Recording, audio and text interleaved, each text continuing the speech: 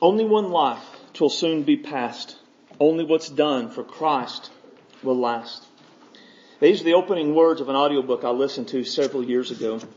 The book itself is a pretty good book, but that simple opening sentence stuck with me.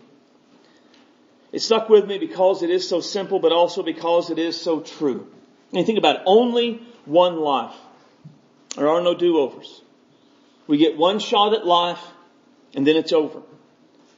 I read something once that said life is like a dollar bill. You can spend it any way you want to, but you can only spend it once.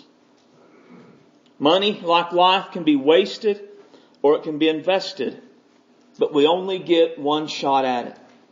Only one life 'twill soon be past. As a kid, I remember the old people talking about how quickly life passes. Now, the conversations I have with my brother involve things like, can you believe how old we are? How on earth did this happen? Minutes turn into hours, hours turn into days, days turn into weeks, weeks turn into months, months turn into years, and years turn into decades, far faster than you imagine they will when you're a teenager. Life passes quickly. Only one life 'twill soon be past. Only what's done for Christ will last.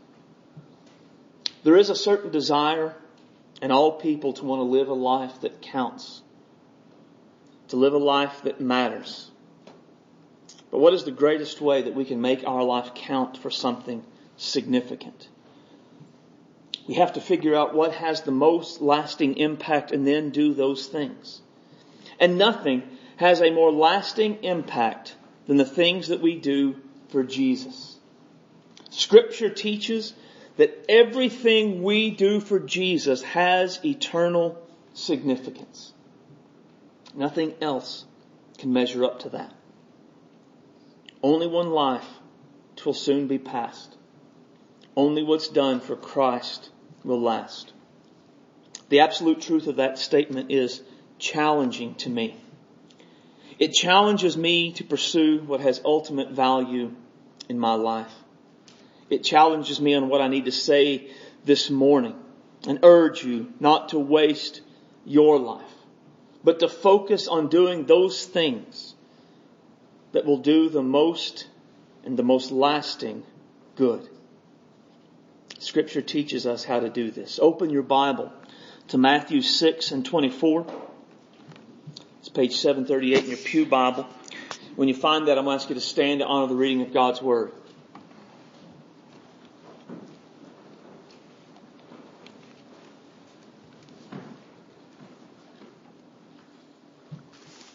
Jesus says, no one can serve two masters. For either he will hate the one and love the other, or else he will be loyal to the one and despise the other. You cannot serve God and mammon. Therefore, I say to you, do not worry about your life, what you will eat or what you will drink, nor about your body, what you will put on. Is not life more than food and the body more than clothing? Look at the birds of the air, for they neither sow nor reap nor gather into barns, yet your heavenly Father feeds them. Are you not of more value than they? Which of you by worrying can add 1 cubit to his stature? So why do you worry about clothing? Consider the lilies of the field, how they grow. They neither toil nor spin, and yet I say to you that even Solomon in all of his glory was not arrayed like one of these. Now if God so clothes the grass of the field, which today is and tomorrow is thrown into the oven, will he not much more clothe you, O you of little faith? Therefore do not worry, saying, what shall we eat, or what shall we drink, or what shall we wear? For after all these things the Gentiles seek. For your heavenly Father knows that you need all these things. But seek first the kingdom of God and his righteousness, and all these things shall be added to you.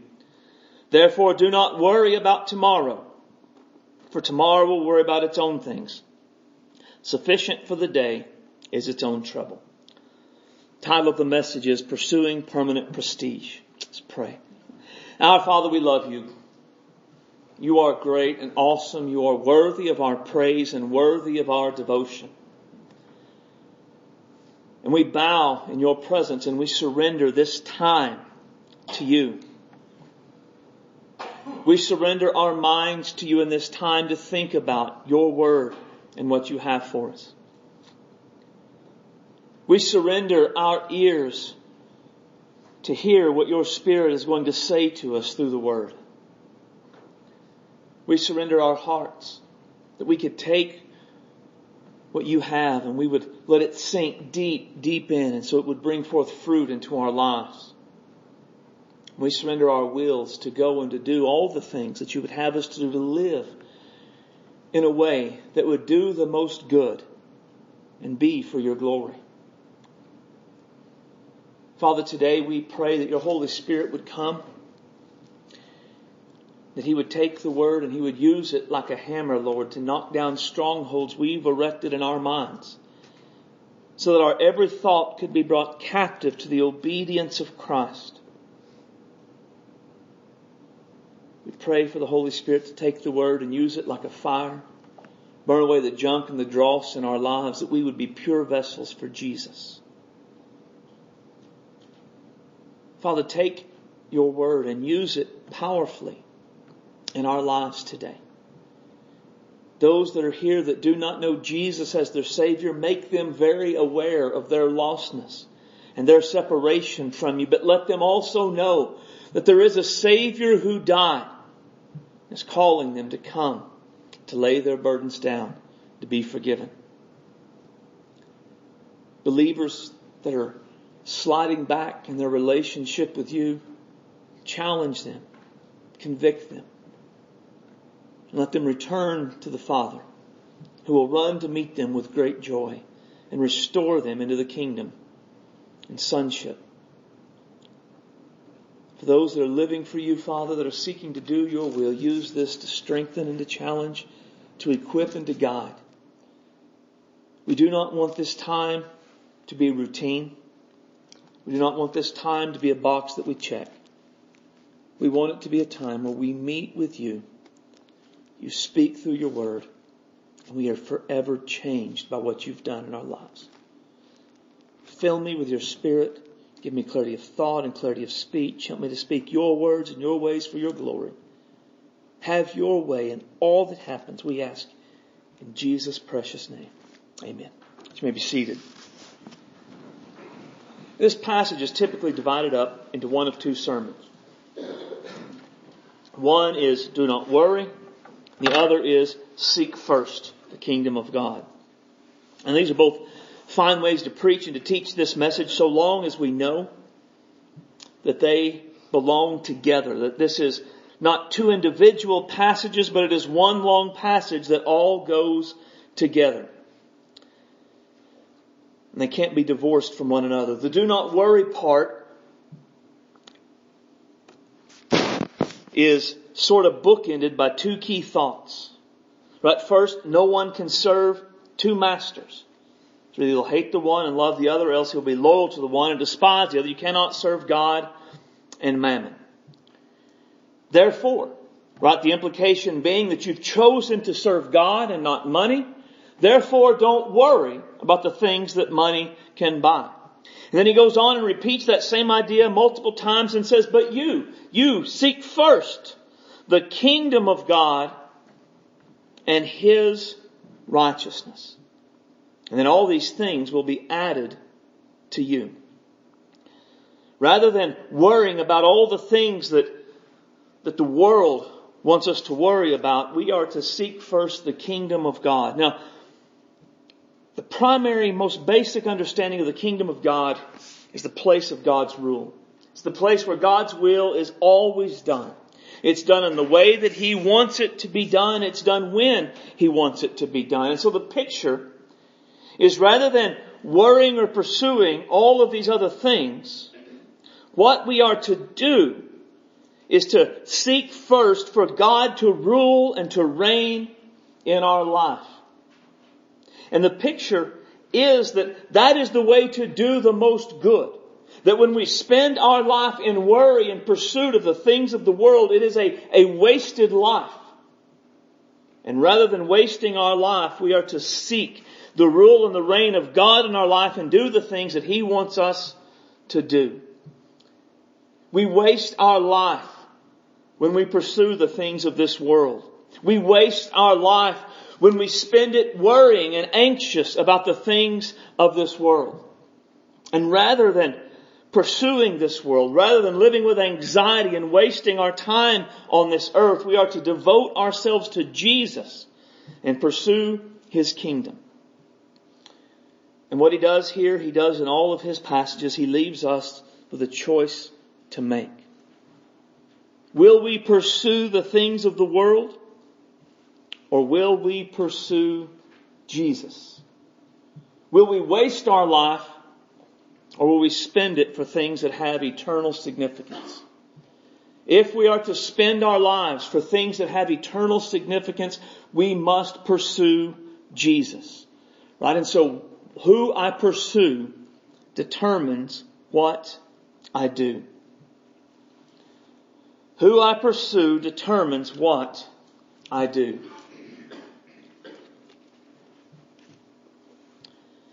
Jesus gives us 3 ways that we are to pursue Him. First, we pursue proper priorities. Jesus says, but seek first the kingdom of God. That is our first priority. Now, the life that we live, it reflects the priorities that we have. Now, the life that we live, it doesn't typically or necessarily reflect our stated priorities. But the life that we live, it reflects our actual or our lived priorities. Because it's not uncommon for us to say we value one thing, that we prioritize one thing, but then we live in a way that shows something else is our priority. And what Jesus is calling for here isn't lip service. He's not saying, state with your mouth that you are seeking me first, that you are pursuing my kingdom. What He says is that you are to demonstrate this with the life that you live, that your life should demonstrate that I and my kingdom are your priorities. We are to ensure all the time that our lives are in sync with Jesus and His will for our lives. And that sounds easy enough, but it is actually far more difficult than it sounds. Because to keep our lives in sync with Jesus, it does require us to set proper priorities. Now, when I was a kid in youth group and in church when I was younger, I was taught a list of priorities. You may have been taught a list like this too. There's Jesus or God or however it was worded. There was family, there was work, and then there was money and stuff. Kind of everything else fell in line after that. And these were the basic elements of your priorities, but this was also the order they were to go in. Jesus first, family second, job third. Everything else kind of fought for last place. And for most of my life, I really believe that's the way it was supposed to be. But I no longer think that's the correct way we're supposed to set up our priorities. And it's not so much that the list is a wrong list. And it's not even so much that they're in the wrong order. It's just that it's incomplete when we do it in that way. Right? Because think about what Scripture teaches about our life. Scripture teaches we are to do everything that we do, right down to our eating and drinking, for the glory of God. Scripture teaches we are to do all things, including what we say and how we act, as representatives of Jesus Christ in this world. Every word we speak is spoken as a representative of Jesus Christ and for the glory of God. Everything that we do is to be done as a representative of Jesus Christ and for the glory of God. And this means that we must be careful not to do or say anything that would bring dishonor to the name of Jesus. It means we must be careful to ensure that Jesus is honored by our values, our priorities, our attitudes, our words, our actions, and our reactions. We are to seek to ensure that Jesus is glorified by every aspect of our lives. Everything we do at all times in our life is to be done for the glory of God. Now that may not be new information, but what I want us to understand is how that connects to setting proper priorities. Again, the list isn't a bad list. Those are things in our life, and those are things that are important in our life. But what often happens is we have these things and we have this list and we build a compartment for each list. Right? So we have a Jesus compartment. We have a family compartment. We have a work compartment. And then we have a work and stuff compartment. Now, rarely do these compartments cross over where one impacts another. And that's where the problem comes. A problem comes when we say, I visit Jesus in the morning and that's my first priority, and then the rest of my day is just everything else. See, we aren't really supposed to have a Jesus compartment. We're supposed to have life that is one big compartment where Jesus rules and reigns over all of it. Every part of our lives is meant to be lived with Jesus and for Jesus. Right? We're familiar with Romans 12:1 saying to give ourselves as a living sacrifice. And the idea of a living sacrifice is often difficult for us to wrap our mind around because we don't live in a sacrificial system world. But the Message paraphrase does a good job with Romans 12:1 that captures the imagery of what Paul is communicating there. Right? He says, so here's what I want you to do. God helping you. Take your everyday, ordinary life. Your sleeping, your eating, going to work and walking around life, and place it before God as an offering. Embracing what God does for you as the best thing you can do for Him. Now that is a perfect picture of what it is to be a living sacrifice. And it's a perfect picture of proper priorities. It's not that I have a Jesus compartment that is first in my life. And it's not that I have a family compartment that is second in my life. It's that I have Jesus. And all of my life is lived with Him at the helm. And I have laid every part of it before Him. My everyday, ordinary life. My sleeping, eating, working, walking around, family relationships. All things before Him as an offering to say, it's yours. Do what you want to do, how you want to do. You lead, I'll follow, no matter what. And when we look at it this way, our priorities change. Instead of a Jesus compartment, what we have is a question. What does Jesus want me to do in my pursuit of Him today? Does He want me to start a daily quiet time when I haven't had one? Does He want me to start a daily time of prayer when I haven't had one? Does He want me to increase my quiet time or my prayer time? Does He want me to tell someone about Him? Does He want me to fast and pray? Does He want me to do this? What does Jesus want me to do in my relationship with Him today? A family compartment becomes, what does Jesus want me to do in my family? Does He want me to work harder on loving my wife as He loves the church? Does Jesus want me to work on taking better care of my husband and my children? Does Jesus want me to start a family worship time? Does Jesus want me to put more effort in training up my children in the way that they should go? What does Jesus want me to do with my family today? A work compartment. It becomes, what does Jesus want me to do on the job? Does Jesus want me to see my job as a way that I can serve Him? Does Jesus want me to work for my employer as though I were working for Him?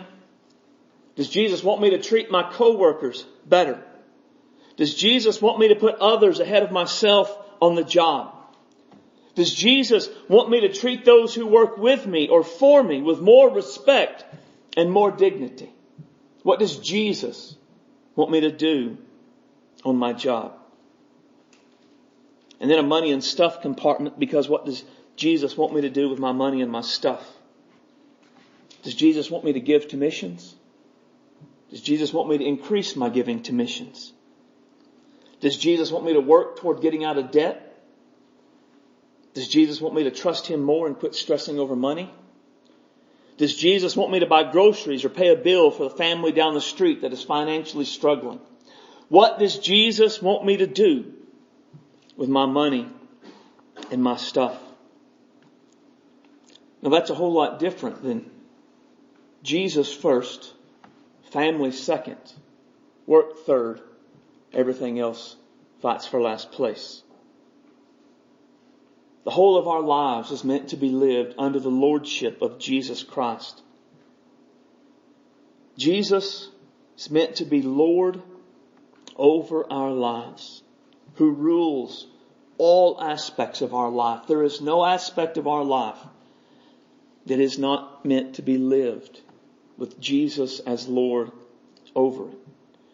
So to seek first the kingdom, it is to pursue proper priorities.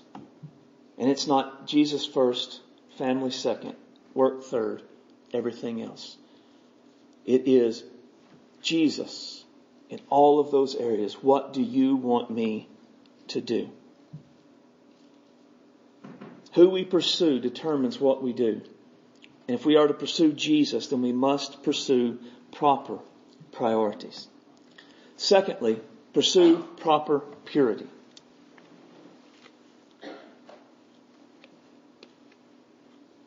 Jesus said we are to seek the kingdom of God and His righteousness.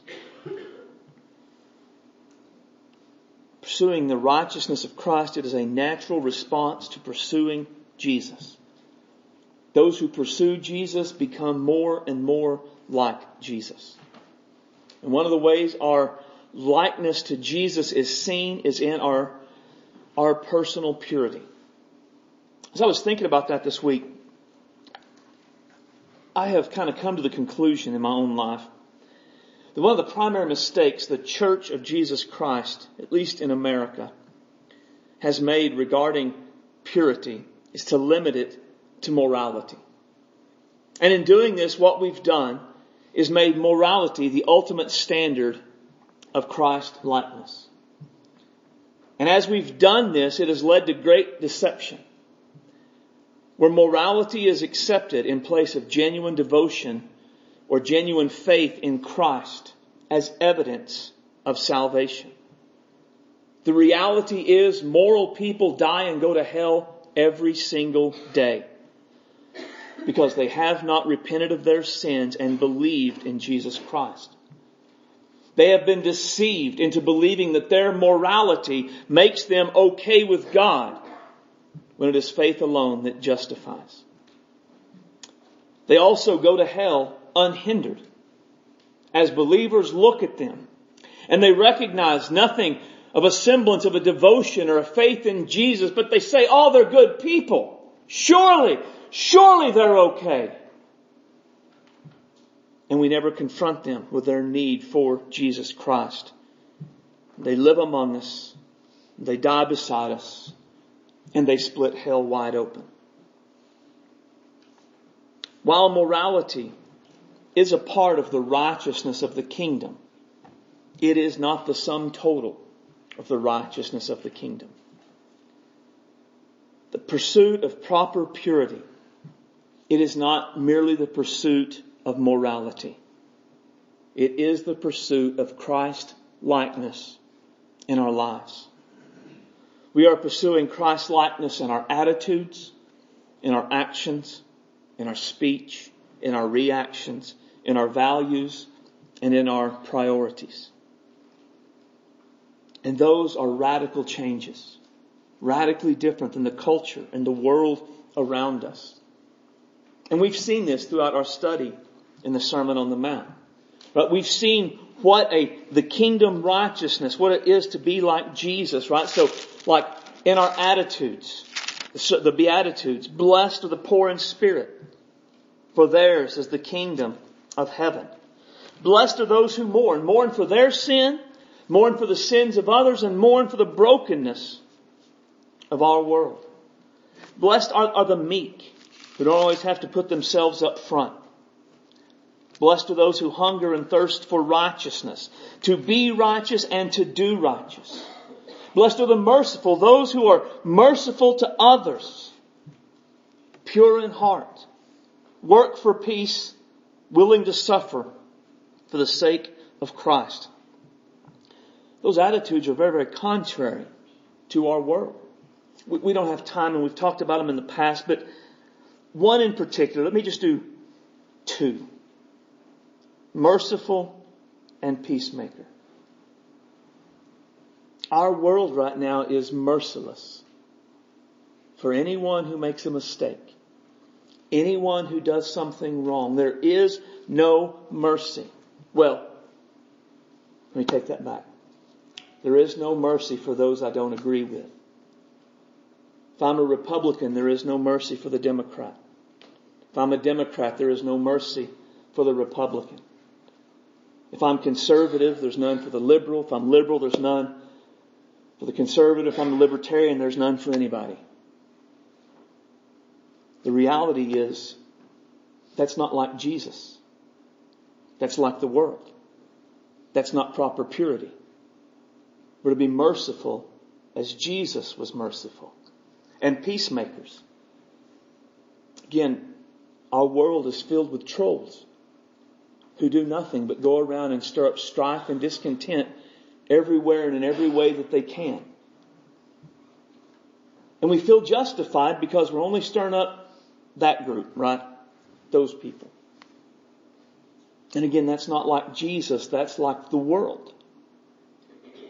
The attitude of Jesus, the purity of Jesus is working for peace, not stirring of strife. And the very minimum of working for peace is not stirring for strife. I cannot be a strife stirrer and like Jesus at the same time. That's proper purity of the attitudes. Actions. We're going to have to hurry. Be salt and light. The actions of a pure disciple of Jesus have a righteous influence on the world around them. Right? The actions of a pure disciple of Jesus have a positive, righteous influence on the world around them. The actions of a pure disciple of Jesus glorify God and leave that disciple with a righteous testimony before a dark and a dying world. But do our actions have a positive influence? Do our actions leave us with a positive testimony? If not, we are not pure disciples. We are not pursuing the proper purity. We are more like the world. Speech. Matthew 5:37. Let your yes be yes and your no be no. Speech of a disciple is true. What he says, he means. What he means, he says. Reactions. Things like turn the other cheek. Do good to those who hate you. Bless those who spitefully use you. Again, that's not our world right now. I don't know if it's ever been our world. It's never been me in particular on a natural level. But on our world, it is certainly not that way. That goes to the lack of mercy in our world. If someone spites me, I will get even. Or I will get ahead. Doesn't matter how small it is. If I perceive it as a slight against me, I will jack their jaw and make sure they know that they were wrong. And the world says, absolutely, bro, go for it. And Jesus says, no. No, that's not how you're supposed to be. So we're not getting even and acting like Jesus. That's not the proper purity. That's the world leading us. Pure in our values. We looked at this last week. Lay not up for yourself treasures on earth where moth and rust destroy, where thieves break in and steal, but lay up for yourselves treasure in heaven, where neither moth nor rust destroys, where thieves do not break in and steal. The world does not tell us to value the life to come, to value the things of eternity. Here and now, get all that you can, do all that you want, right here, right now. And Jesus says, no. Value what is eternally significant. And so when we value the world, we are not pure like Jesus, but we are like the world. The proper purity has the proper values. And then priorities, what we're looking at today. Seek first the kingdom of God and His righteousness. All of this is a good picture of what it looks like to be like Jesus. This is what it means to be like Christ. This is what it means to pursue the righteousness of the kingdom. It's a constant process. We start it on the day that we're saved, and it continues all of our lives. If you're a disciple of Jesus and you're alive today, this process should be going on in you right now. You cannot say, not honestly, that you are pursuing Jesus if you are not pursuing a proper purity.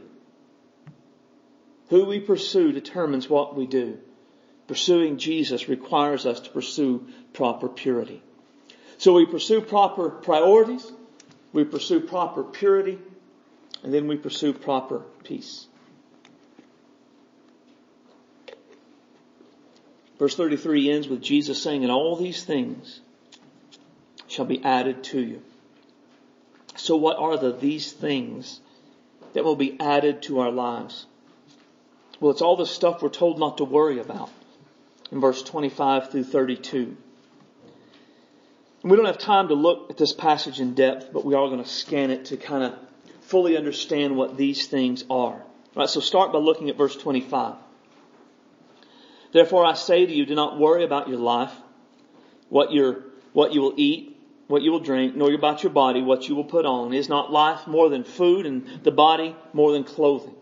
Now, food and clothing make up the basic necessities of life. So Jesus isn't telling us here not to prepare or don't have a savings account or be lazy and thoughtless about the necessities of life.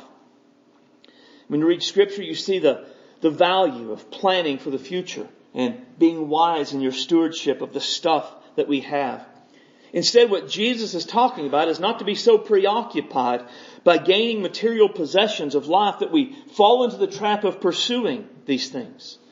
Right? Don't be so wrapped up in pursuing the stuff of this life that we become anxious or disturbed or sleepless about them. Right? Don't become so consumed with getting that we take little of no thought to Jesus and what His will for our life would be. Don't become so entangled with the affairs of this life that we forget that there is a life to come. That's what He means. Look at verse 27. Which of you by worrying can add 1 cubit to his stature? Now there's a lot of different interpretations about what that means. The one that makes the most sense to me is about adding a cubit to your stature is adding really like a second to your lifespan. Right? With all of the worrying you do, can you increase the length of your life by even a second? Can you improve the quality of your life by even a degree? Can you add anything positive to your life at all by spending it worrying and anxious about all the things of this world? And the obvious answer is that no, that we can't. And since we can't, well, it's just a waste of our time. Right? Look at what he says in verse 34. Therefore, do not worry about tomorrow, for tomorrow will worry about its own things. Sufficient for the day is its own trouble.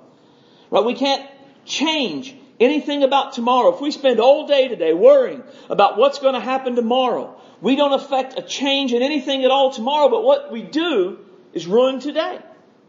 Right? We empty today of its pleasures. We empty today of its joy. We empty today of its peace. But we do nothing about what comes tomorrow.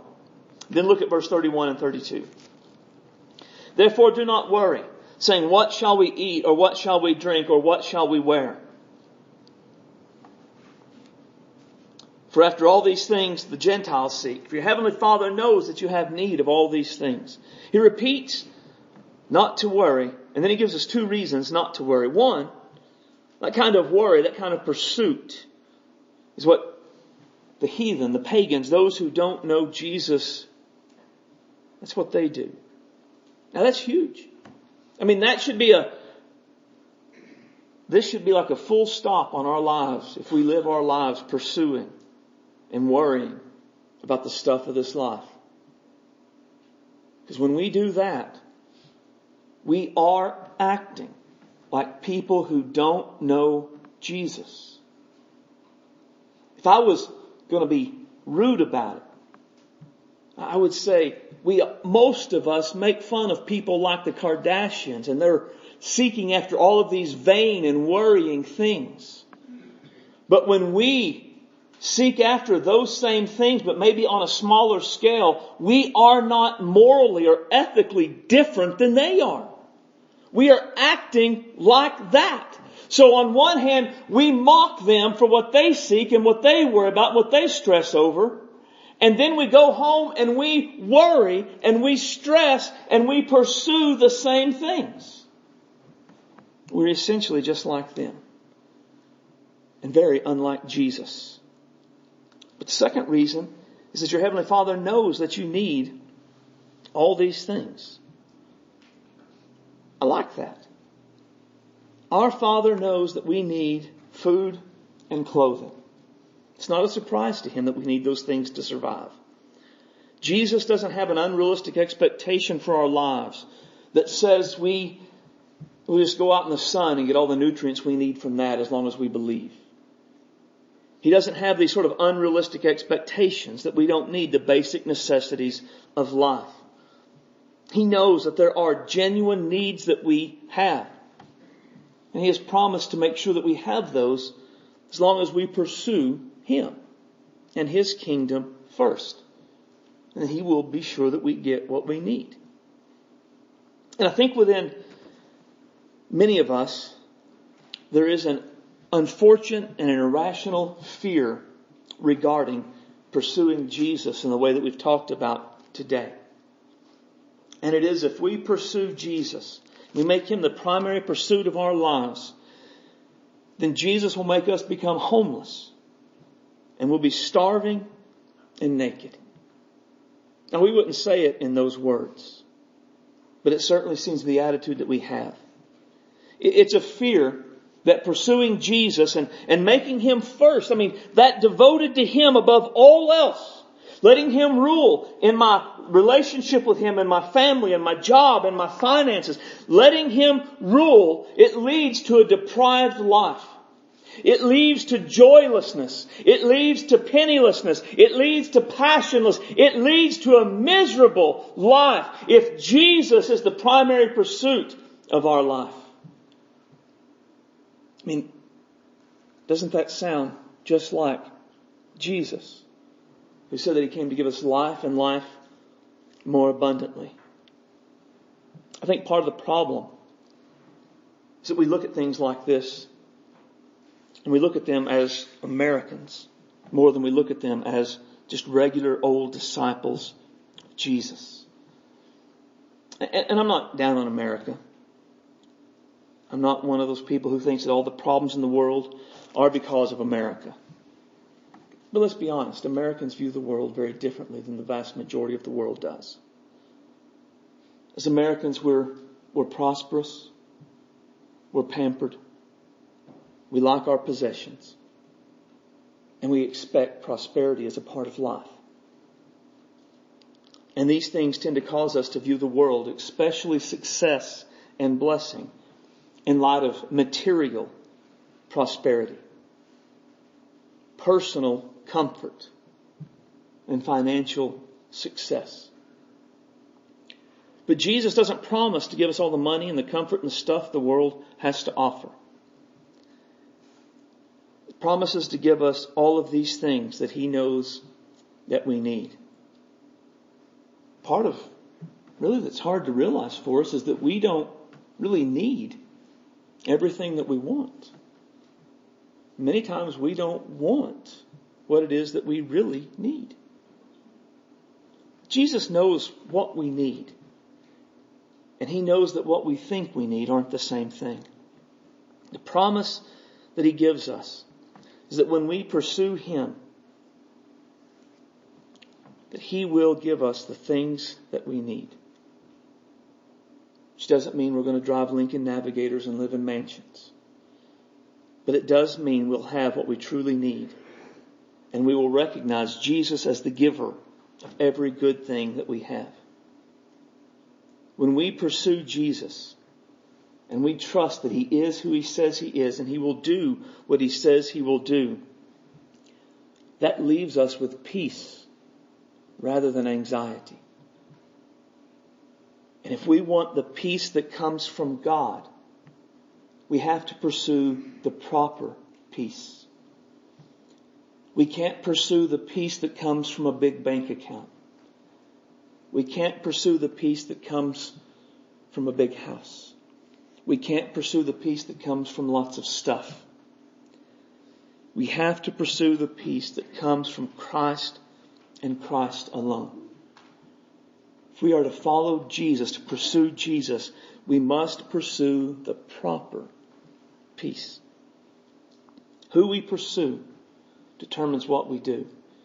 And pursuing Jesus requires us to pursue the proper peace. Let's bow our heads, close our eyes for a chance to respond to what God has said.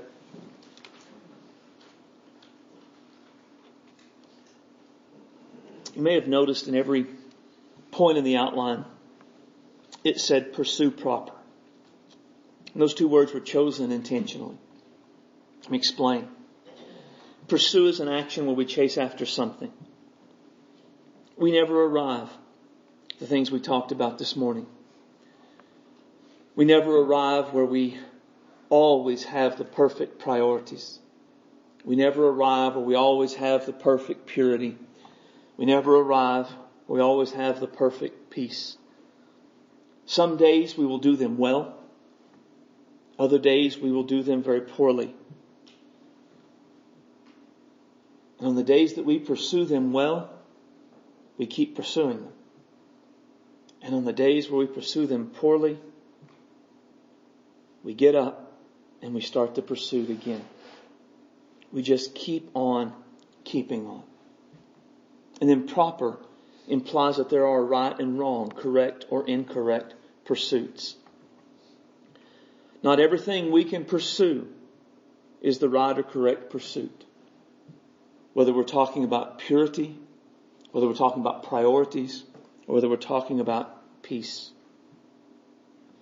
Pastor Francis Chan says, our greatest fear in life shouldn't be in failing, but in succeeding in things that ultimately don't matter. Spending our lives pursuing the wrong things, no matter what these wrong things were or how successful we were in acquiring them, it is a tragedy and it is a wasted life. So who or what are you pursuing? And if you would say Jesus, are you pursuing the proper things in the proper ways? Chances are with all of us, there are areas where we struggle to pursue Jesus properly. The world around us, the enemy who hates us, and our own sinful nature ensure this will always be difficult. But despite this struggle, we must pursue the proper things in the proper ways if we're to pursue Jesus. Does that struggle within you, does it bother you that it's hard to pursue the proper things? Do you desire to pursue Jesus with all that you are in all of your life? If so, I want you to raise your hand this morning as a way to acknowledge the conflict within you and your desire to pursue Jesus above all else.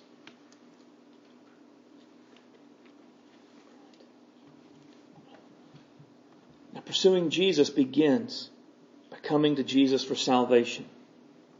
If you have never personally chosen to call on Jesus to save you, that's where everything has to begin.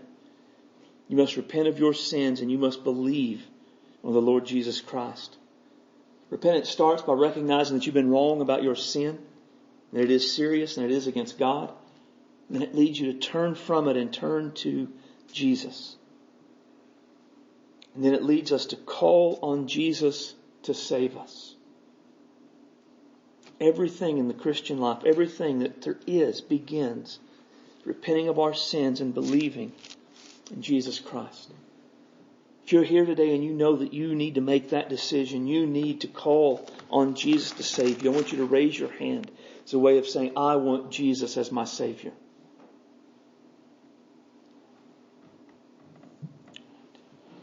We're going to take a few minutes to pray right now. And if you have raised your hand in either time, I want you to take this time and I want you to confess your struggle to Jesus. I want you to call on Him to save you, but spend this time praying, calling on Jesus to help you, to save you, to strengthen you, and to guide you.